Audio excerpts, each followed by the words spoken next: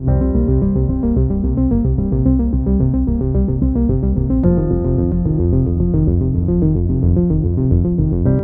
know, do you remember when we were doing this pod way back in the day? And we would like rate how our claps were. Yes. That was the best clap we've ever done right there.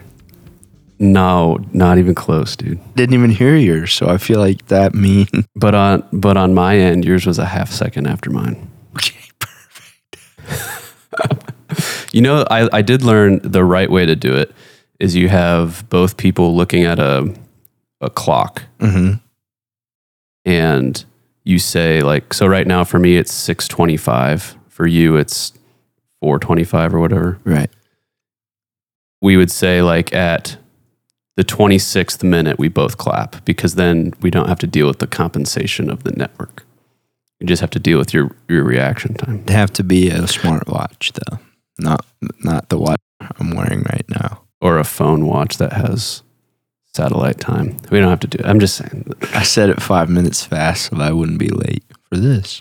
I appreciate you laying out some specifics for the pod today. I want to believe that I am a useful person in society just being this. To have everything laid out for me, I will get it done. I know people like more control than that. I'm not looking for control in those tasks. In my creative realm and stuff like that, I want control. But when it's just something that needs done and is specific like that, I love them. I honestly, physically, when you sent me that text earlier today, I literally went. What was the stress you were feeling? I only have stress because I care about this a lot. So like I want it to be, like I want it to work as it should. And so yeah, when I have all of this stuff and like money sitting on my desk to make this work, it's like, why shouldn't that work? Why wouldn't that work? I'm glad it was helpful for you. Here's my fear when things like that happen. I'm always afraid that I'm going to overwhelm you with a lot of information all at once because my brain works 1,000 miles an hour. I hate having conversations 1,000,000 texts at a time when it could be one long text.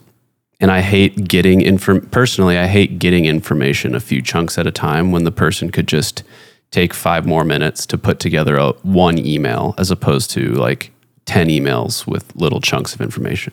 So you did that for me. I did, but my fear is always that it's going to be overwhelming because sometimes people open a long message and you'll just be like, I'll just wait for him to do it for me or explain it to me while we're together. I'm not going to read this whole thing and then like proactively do it. So that's fear number 1. But then fear number 2 is that it's going to be interpreted as like a control freak kind of thing. But I've had to kind of teach myself I shouldn't be embarrassed for giving a damn about things.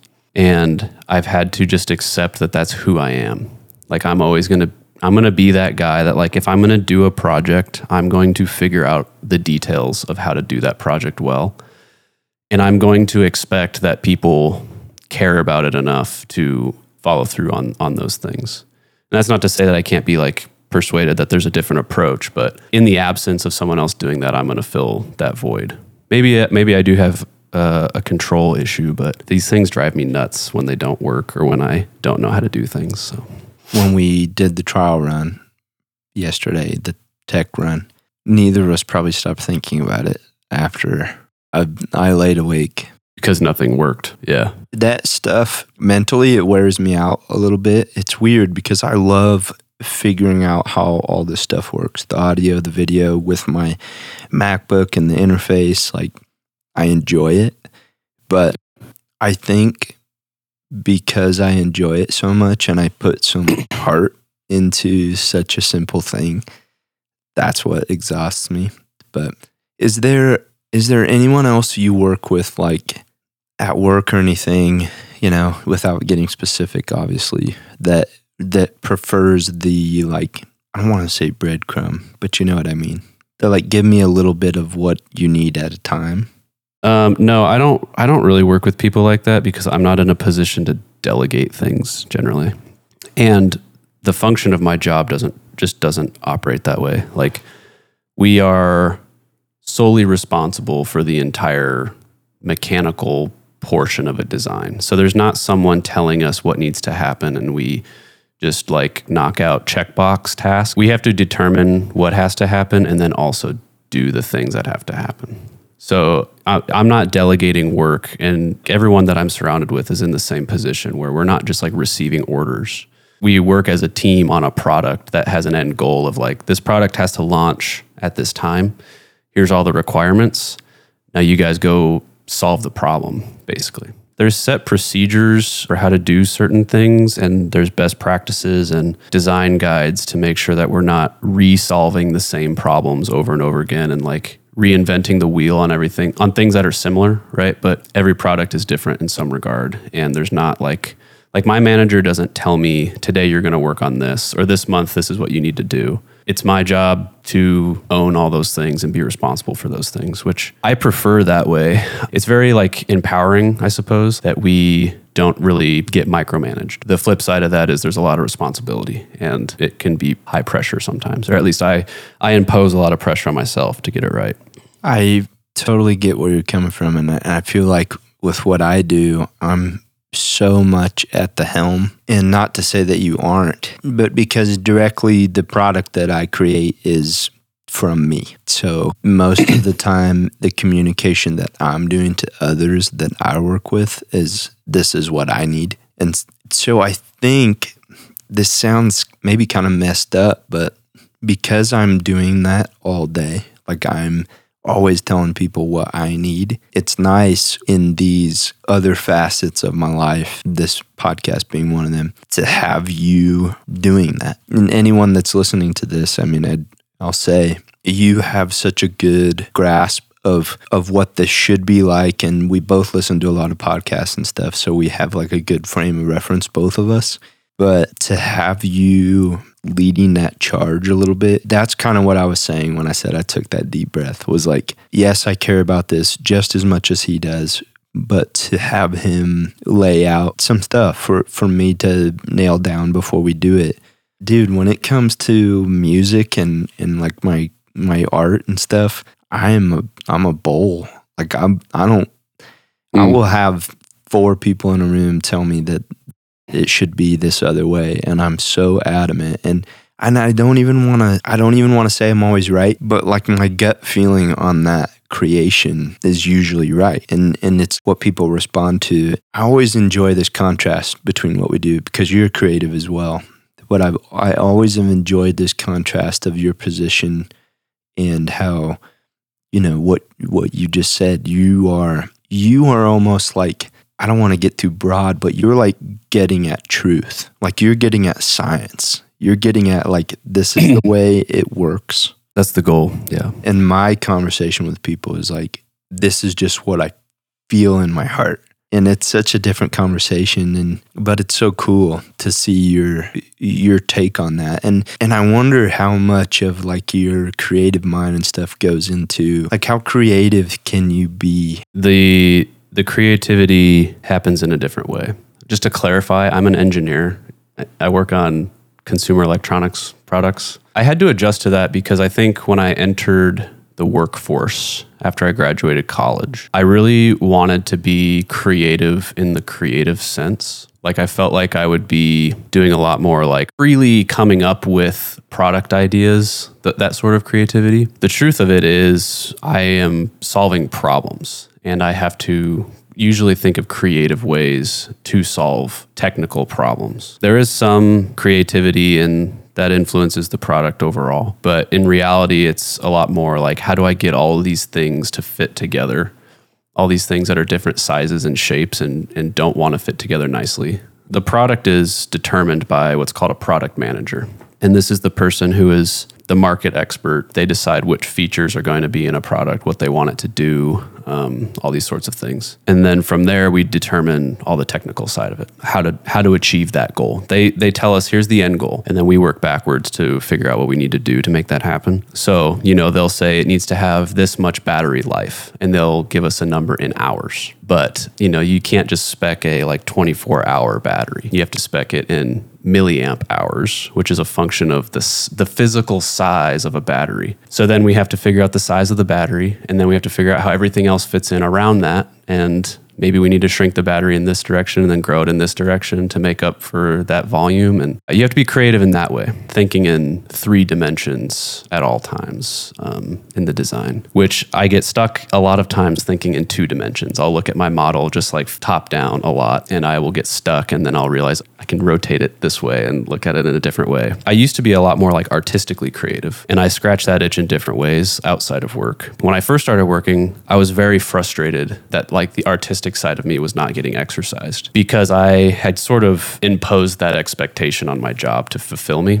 And I had to just accept that it's different. And I had to learn to enjoy it for what it is, because I really do like the pragmatic details, technical things. But at the same time, when I get done, I feel like I want to make art. So I still do, music and stuff outside of that. But I bring all of the annoying, technical, detail-oriented shit to that. And I get stuck with the technical details of gear and how to make things all work. Music is cool because there's all these technical rules, quote unquote. And then you figure out which of those rules you need to break to get to what the sound is in your head. At least I'm finding. But I'm also not a accomplished or professional producer or musician really in any regard. But this last year I've been trying to focus a lot more on it. And I'm learning that there's a million YouTube videos about one topic, and they all say more or less the same thing, but then someone will say something completely different. And you have to figure out what to take and what to leave. And also the context matters a lot. So a lot of the things that people will say as gospel works for most things, but then some applications don't work, and you have to be creative to solve that problem too. So it's a lot of different skills. I've never thought about music like that. I guess I sort of have without consciously thinking about it, but you really are just trying to push as much creativity and ear candy and stuff that you can without breaking rules. I like pushing that stuff, and I think as a songwriter, I'm definitely more prone to the simplicity, simple chord changes and things like that. But if you go back and listen to, I don't want to speak out of my real knowledge of music, but I think you are the musician of the two of us. So I think the Beatles were the first mainstream band to start using these half-step walk downs and all these key changes that got into mainstream radio. And I always found that so interesting. And I am not a Beatles fan. I like some of their songs, but to take that into when I'm creating music and say, what can we push right here?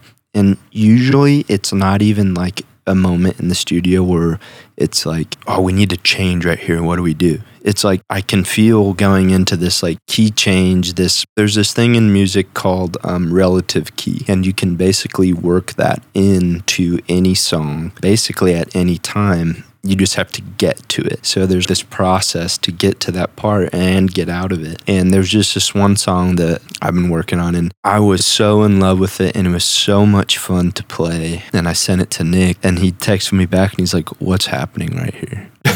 Don't think about it," because I didn't think about it. I knew it was right, and I knew I just got there. Yeah. And I knew even, theory-wise, this works. No one's going to listen to this and be like, "Oh, what just happened?" But he's the kind of guy where he can hear it probably more than most, but he doesn't understand what just happened. Right? Yeah. So this song is so fun, and you've got to walk it down to this place, and then you stay there for a bit, and then you walk back out.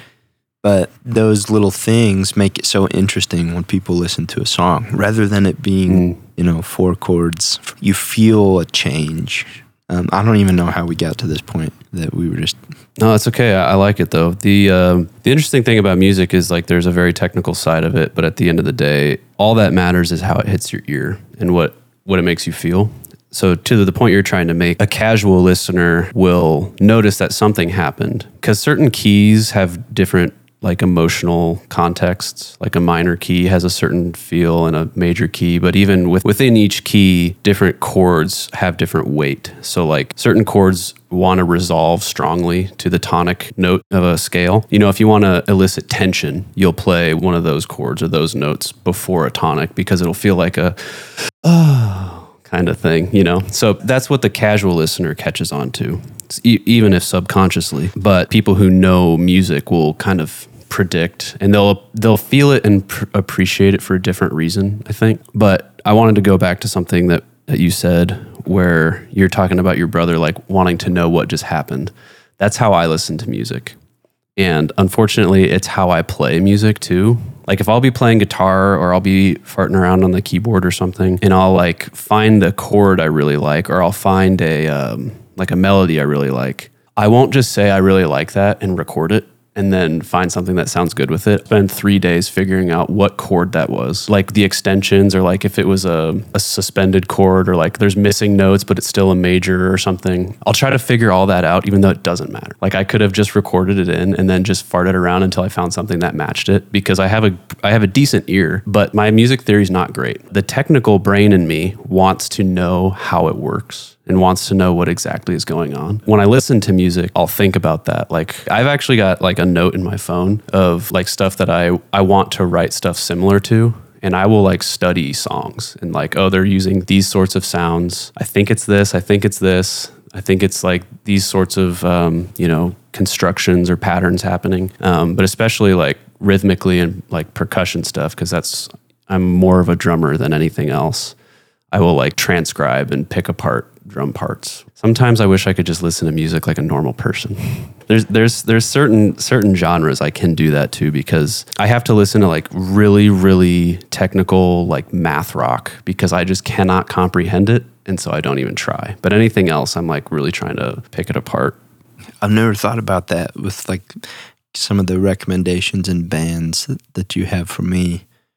Yeah, it is very like mathematical. And even stuff that I've sent you when we work on tracks, just to send each other and whatever, scratch that itch. I think the ones that you've liked the most are like my most technical, moving songs. But that's like the pace that my brain moves too. Like when I was in college, when I would study, I would listen to like screamo music, because anything else, I couldn't focus unless my brain was stimulated enough to move at that pace, right? It was funny because like my Spotify Wrapped, dude, it's that time of year, Spotify Wrapped comes out. The bulk of the time I spend listening to music is in the gym. And that's a very specific mindset that I feel like I need to be in. So I'm listening to like all screamo or like heavy house music or something that has like very consistent rhythmic pattern to it. So my Spotify Wrapped is very skewed to like a psychopathic sort of, like it always describes me as dark, melodic, inquisitive. Like they string together all these adjectives or whatever. But, I like to listen to like Drew Holcomb too sometimes, or like. That's how I would describe you, dark and melodic. Introducing you to some girlfriend. Like, have you met Jake? Yeah, he's dark and melodic. I suppose that's a compliment. The other thing I wanted to go back to was you said something about like trying to fit as much ear candy into something as possible within the rules. And I would actually challenge that mindset, because I think sometimes people get carried away with trying to do cool shit, even if it doesn't fit. And I've heard this in like songs that get released to Spotify, where I just feel like they found a new sound and they felt like they had to put it in somewhere. It can be really distracting if it doesn't fit. So sometimes the right answer is to not do cool shit. Sometimes you just have to do what serves the song. Like one of my drum teachers a long time ago, he would teach like technical, like rudiment fills, and like, you practice a specific fill for hours on end to get it right. And then you try to fit it in as often as you can to like lock in, to be able to recall it and play it whenever, right? But then he says like, play it too much in practice and then never play it again. Like, don't ever play it live until you get to that one point where it fits. Because if you're always just running through your entire vocabulary all the time, it's like someone who uses a thesaurus in all of their emails for every word. Like, they're trying to sound proficient, and in reality, you end up sounding dumb because those words don't actually fit together in the context of what you're trying to say, even though technically they might work. So I think this is an important thing that musicians miss is trying too hard to impress people with technical competency or cool sounds that they've put together or whatever. And they kind of lose sight of what they're trying to say or what the song is trying to convey. That's such a good observation. So when we did the GoFundMe for the last record, suddenly when we were like overfunded for it. It's a huge bummer when you have too much money for something. But it was like what it translated to was time. Now we have time. And I think we really went into that record thinking, how big can we make it? How much fun can we have? How many like days after we record the basics of the song, the vocals and the acoustic, how long can we afford to just keep making some sonic magic? And I would say that I think I'm probably the one in the group of people in the studio that pulls it back. So, I did say, how much ear candy can we do?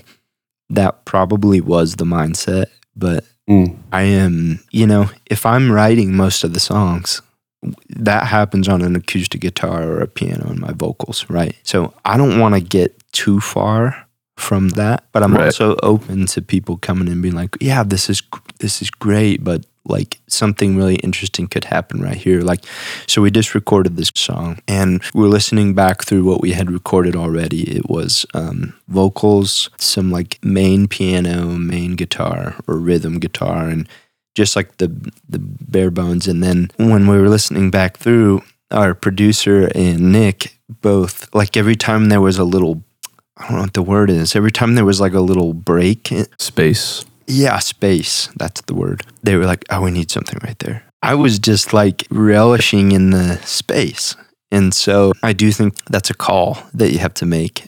Yeah, space is a creative tool for sure. And there's a difference between something feeling empty, I think, and something having space. Because there are definitely times where you'll listen to something back and you'll say, it needs something, but it needs to accentuate or support what's already happening. But then there's some things where it's very simple, but that's all it needs. So I think the difference is coming at it with what does this need versus what can I add? And sometimes you don't need to add anything if it doesn't need anything. Yeah, and I think that sometimes sounds to me like we're adding something we don't need. But if everybody else in the room feels like there's something missing right there, well then... There are awkward spaces that deserve to be filled. I think I'm the kind of person that will like listen to music in like all those spaces. Like I will generally take more spaces than not in a song. And you know this, but for people listening, I think I enjoy artists who are so vulnerable and that space is there that it gives me time to think and feel rather than popping onto a new idea or the next verse or whatever. But, as a writer, and I know that I need people around me that will like beef that up in a way. And as far as our producer and Nick go, they listen to so much more music than me. Nick is listening to music all of the time. And I've said this in episodes past, but I really don't. And it's because of sort of what we touched on earlier, where I'm analyzing it so much. It's hard for me to listen to music and do something else, because if I'm at the gym or I'm running or whatever, which good Lord, I need to do, but if I'm doing that and listening to music, I'm not 100% into the task that I'm doing. And that's why I love like podcasts and like news radio and stuff, because I can tune in and out of that easily. And I can be working on something and not really listening to what they're saying.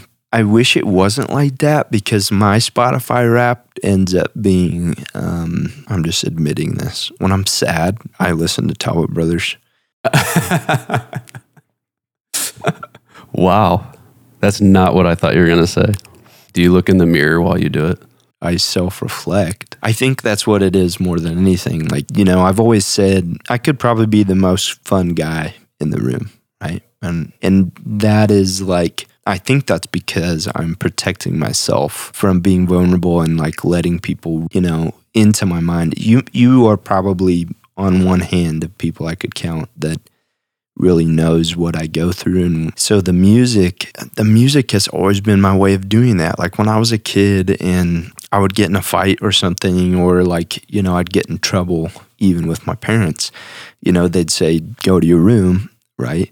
Well, my guitar was there. So no matter what I was feeling, like I didn't beat the pillow up or the wall. It was like, I could just, this is a safe space where I can express this. And so I think when I sit down to write, I'm never in a room with someone else. Like sometimes I'm in a room with Nick.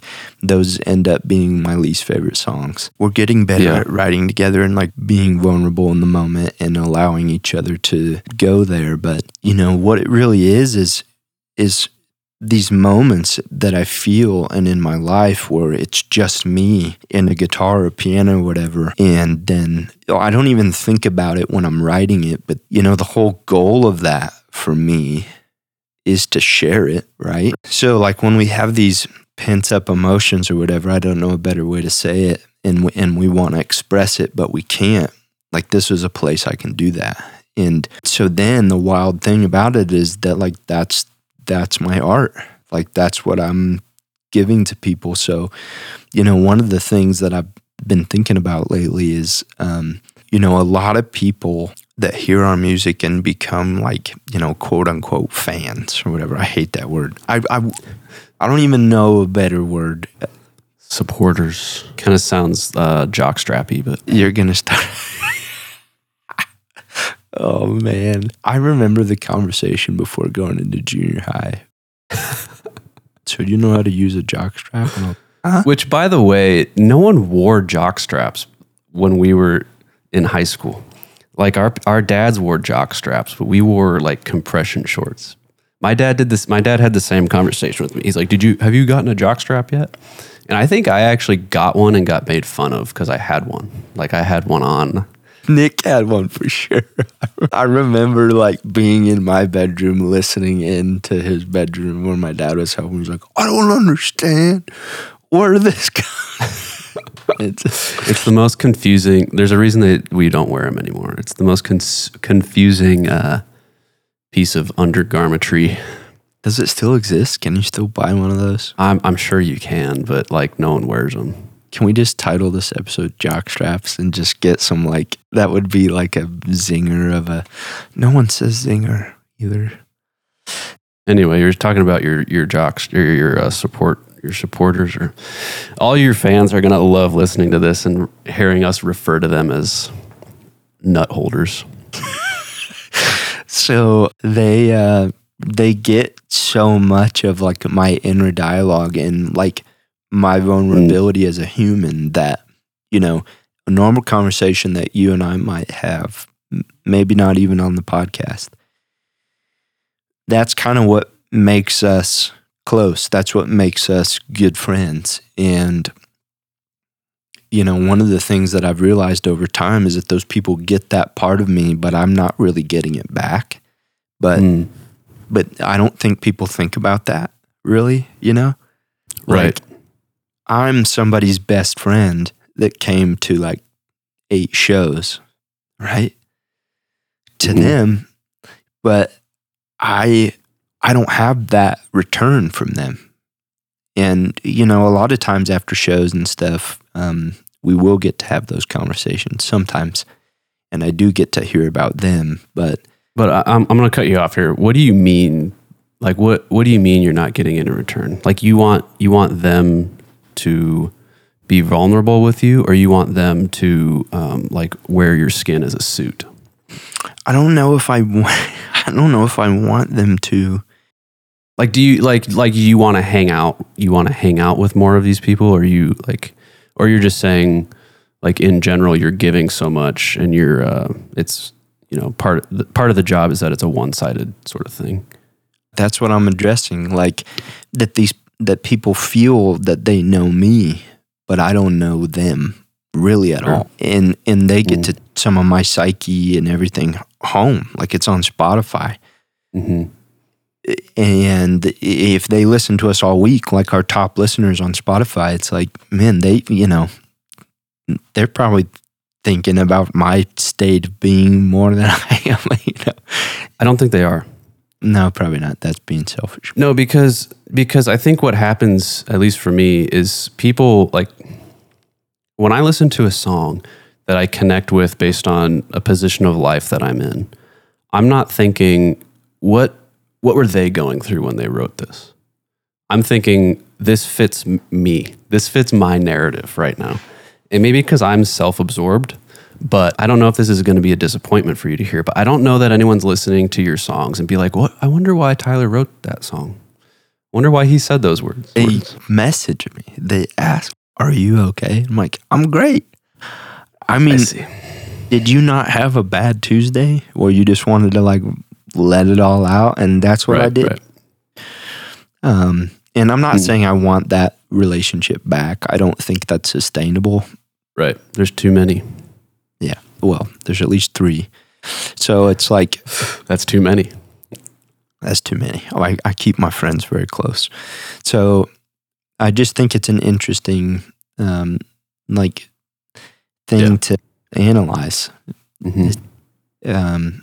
I probably would be if people really feel like they are in tune with what the writings are about and stuff, they're probably someone that I would enjoy spending time with, but they live in Minneapolis, So, and then I think there's kind of this thing where like we get to that town or whatever, and I just want to say, like, if you bring us cookies and whatever you do when we're on tour, please don't stop. I am not saying that.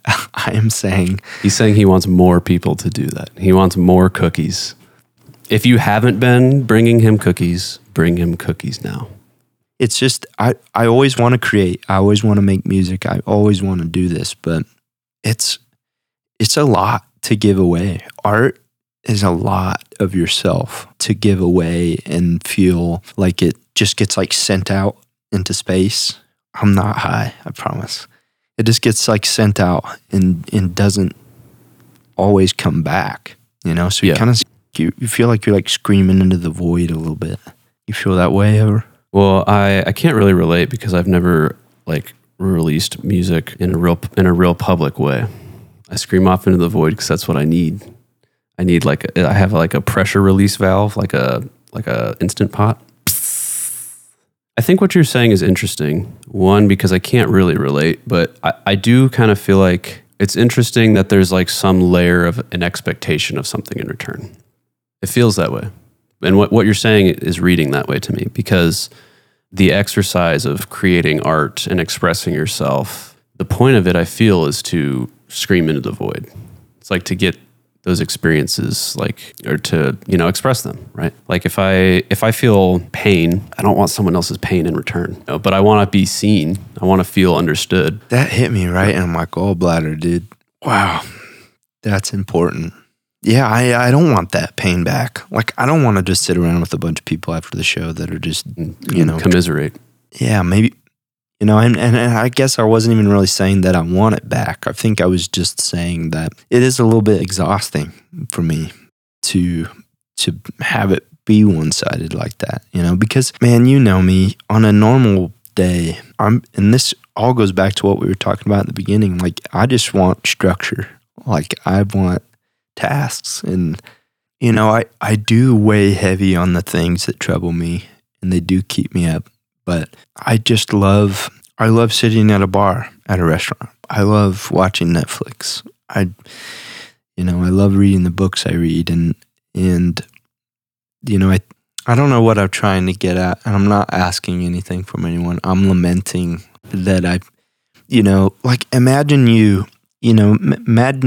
imagine you wrote a journal or even a book of songs, and someone found it, right?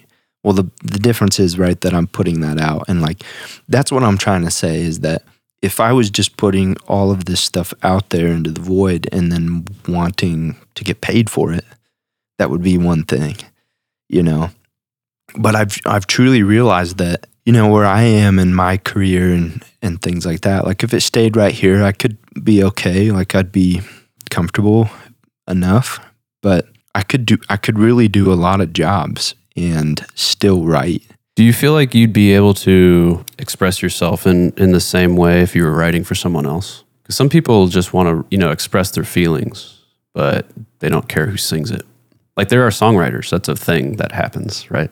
Or screenplay writers or authors, Like to you, does the release only come from you saying the words with your voice and your body on stage? Or would you feel that you could treat it like a journal and let someone else read it out loud?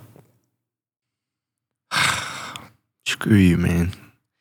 I'm asking. There's no wrong answer. Like if you really feel like you have to bleed your own blood out on the stage, figuratively or sometimes literally, that's fine. That's valid. Saying what you just said, I have so many people around me that are close to me when I even just joke about doing something else, right? Because as my friend, every job has you got your Mondays, you got the hard thing about it, and there's a lot of things like that for my job. Every time I joke around with people like, maybe I'd just like to do this or that, they always say, well, you wouldn't be happy. And I've never said that. I think this is a different thing though, because they probably think that you're talking about becoming an electrician. Not that I'm not saying there's anything wrong with being an electrician, but what I'm saying is, what if you could make a living being a songwriter? Because that's the part that you like, right? So this is what I am trying to say. You finally figured it out. Thank you. What I was trying to say was that to write these songs, to make this art, that's all I need. I don't need anything else from it. And I think all the expectation or what I'm trying to do outside of just writing the song, being on the road and that sort of thing, that is hard for me. And I feel like in episodes before, I've always tried to dance around it because I appreciate people so much. But I don't need that. You don't fancy yourself as a performer. Like that's not the itch you're scratching. Because to be honest, I like that's the part of it that I liked the most is being in front of people and the energy, I mean, I like to create in my bedroom in my underwear also, but it's different. To me, the itch was scratched by like me being on stage and connecting in the moment, right? But not everyone is that way. Not everyone, it's not everyone's favorite part of the job, and that's okay to admit is what I'm trying to say. And it's okay to, if that has changed, like if you started there and now you're, you don't have to stay static. And we've played shows before, and then like there'll be another artist coming where people will talk about me like, oh yeah, so-and-so is going to be here next week. And I remember specifically this one time, this guy said, this guy's coming to play next week, and he's like an entertainer, right? And in my mind, when I first heard that, I was like, are you talking about like he's a magician or something? He has a puppet show? But dude, I get it. I mean, there's some guys that are just like born like Elvis. And I just think, I've learned how to make it through live performances. I truly think if I could just be a songwriter, and people always say like, oh, well, somebody else is going to be playing your songs, you're going to hate that. But I remember, man, I met Tim McGraw's songwriter at a festival once. And you're outing Tim McGraw for not writing his own music right now. If you're listening, Tim, we're on to you. We know your secrets. You outsource your songwriting. Which, by the way, like, can we just, if you sing someone else's songs, who gives a shit? Like, I think that whole thing is overplayed. Like, oh, they don't write their own songs. You probably don't want them to. Yeah, if you're good, but that's the thing, entertainer versus songwriter. And I remember after a bar gig we did, somebody came up to me and they're like, you guys have some really good songs. And they're like, even if you just wrote songs. And we were young, and a lot of what I've learned about quote unquote entertaining has been from doing it, right? Like people like when you, this is going to sound so stupid. People like when you smile. People like when you like keep your body turned towards the audience, right? Like a lot of stuff like that is little tricks. As a songwriter, I use to make you think I'm an entertainer. I'm not that. And I think I really would be happy writing these songs and making a living doing that, because it all goes back to when I was a kid and what I was doing it for. I mean, I have to do it. I have to do it even when I had other jobs, through the years and stuff. Even if that felt like my main thing during the day, I'd go home and I'd get on my guitar, and it was like journaling. It was like, I can put like a melody to this feeling, and that felt, in some way, that felt like it like expelled it out of me in a more efficient way. What it is for me when I write is I'm getting a feeling and a thought out. And when I say out, I mean like I am taking it from my chest and letting it go. And so I think I would be happy doing that. Well, I'm going to say that more people win Grammys for songs that they didn't sing than singers win Grammys for songs that they sing, And I'm not saying that's what it's about, but I'm just saying, like, a lot of people don't know how many different ways and avenues there are to make a career in the music industry other than being an artist. But what I'm saying is, like, if you are the kind of person who is okay with just creating the art and not performing the art, there is a job for you in this industry. I know you know that. I'm explaining it that way to people who might not understand. Like, that's why artists have other people write their songs, because there are people who are really, really good songwriters and are really good at getting across a message. And a lot of times artists it's not just like they bought the song off of someone. Sometimes that happens. But oftentimes an artist will work with a songwriter to put together what they're trying to say in a way that is that is good. That is less clunky than the way that they would say it. I'm just trying to quell the judgment for artists that have songwriters, because it's the same way that like authors have editors. It's really the same thing. It's delegating. It goes back to what we said before. Like, an artist could come to you and say, "This is what I want to say," and then you would put the hammer to the nail, and like they're delegating that part of the job to you because they're a performer and they want to perform the song, right? Yeah, and as my friend, how much I think doing the entertainment side and being on the road has costed, and it's a difficult thing to do. Well, even minimally, just physically, what it does to your body, especially as like, the quote unquote working musician, this class of artists at this similar level that, you don't have buses or private jets or a team of people loading you in. Like, you are doing all of the work, and it's a manual labor job, and you do it 9 days a week sometimes, meaning you do it twice a day sometimes. Yeah, I always joke with Nick. I'm always like, I'm just a glorified truck driver, because, I'm not saying that truck driving is a bad job, because I've considered that many, many times, I think. But what I am doing is just transporting one thing to another place. But when I get there, then you also have to perform. Yeah, 2020 and everything kind of made me think about it some more. And I was just talking to my dad, and he said that they're starting up this courier division for his work. And, he's always, so my dad is, I don't know if he's asking himself or he's asking me, but he always, we'll be sitting there for a while quiet if we're just like having a beer or whatever, and he'll be like, he's probably asked me this 200 times in my life. He's like, if you could do anything else, what would you do? And my answer early on was always like, I'm doing it, Dad. Like, I'm happy, right? But he would always get super like introspective, and I think he was asking himself that question. Like, my dad is a guy that did something that maybe wasn't what he dreamed he would do, but like he was good at it, and he just saw a need and he filled it, and then he wanted his family to have everything they needed. Simple. Like, if you asked him today why he did it, he would say that, and it'd be true. But going back to saying, like, people say like, well, you wouldn't be happy, and like, no one's ever asked me if I would be happy doing something else. Yeah. Maybe you on this podcast just now.